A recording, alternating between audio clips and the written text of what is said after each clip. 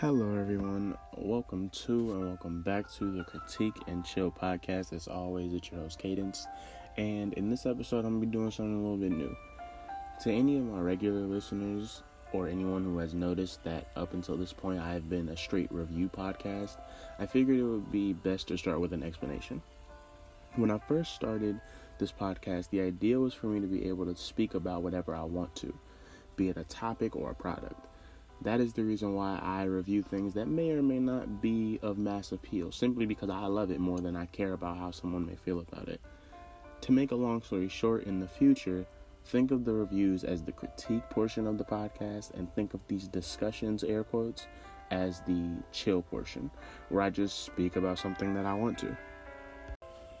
So let's get into it. The best way to start would be to simply say that I love to argue. In any type of relationship, be it a familial or romantic one, a casual or business, I just love a really good argument. This doesn't mean that I start them or even like the initial steps of an argument. If I'm being honest, I'm often a little bit too polite or afraid to step on toes enough to fully take the steps to get angry at someone, especially if we've had a pleasant relationship up until that point.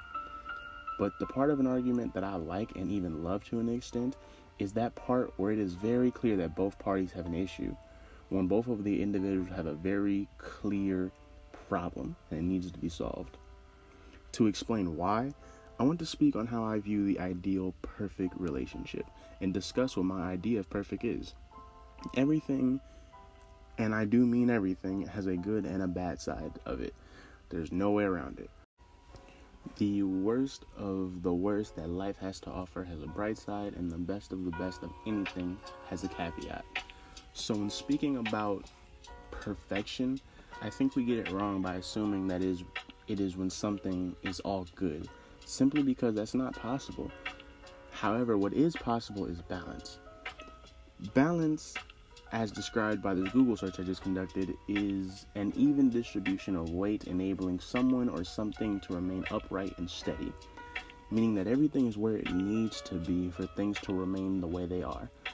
And it is this concept that most relationships lack, in my opinion, and it's because of that I get anxious in a relationship of any kind if we never have been in an argument, because there is no balance. The weight is not evenly distributed and is thus subject to falling. It makes me feel anxious because I'm always wondering, when are the cards going to fall? When's the ball going to drop? When is it going to happen? But it's not the only or even the most important reason in my eyes to at least not be afraid of arguments in a relationship. For me personally, I have a huge problem with the unknown. The unknown has often been a place of anxiety for me, because I can handle absolutely anything at all, as long as I know or understand it, at least in the slightest. And once you combine that with the knowledge that no relationship is perfect, it leads to me, like I said, just waiting for the floodgates to open. Not because I can't handle it, but because I am unsure of what it will be like. The best relationship I have is with my family, specifically my mother and my two brothers. And that is because we have all been blisteringly and blindingly angry at one another multiple times. But once we get past it and everything is said and everyone has had their time to chill, we're back to normal, better than ever. Every argument has only ever gave me a better appreciation for my fam, and it has happened the same way with every kind of relationship. But why though? Why is it that I find a relationship better after the fight or the altercation? The answer is because it is hard to value something that I have no fear of losing. And in a way, arguments can lead to a particular loss in a relationship. Have you ever fought with a boyfriend or girlfriend and one of you said something that changed the relationship forever, and in some cases even led to its eventual downfall? Has your teacher or boss ever said something that you still remember despite it being years ago? This is kind of what I'm talking about. When you are arguing, there is an increased possibility that something won't be the same afterwards, for better or worse. Maybe you won't see them again. Maybe you'll see them more often. Maybe you won't be able to participate in a certain activity with them anymore. Or maybe they'll include you more often. And to me, that type of loss or gain in some instances is what keeps me on my toes in relationships, especially in an argument.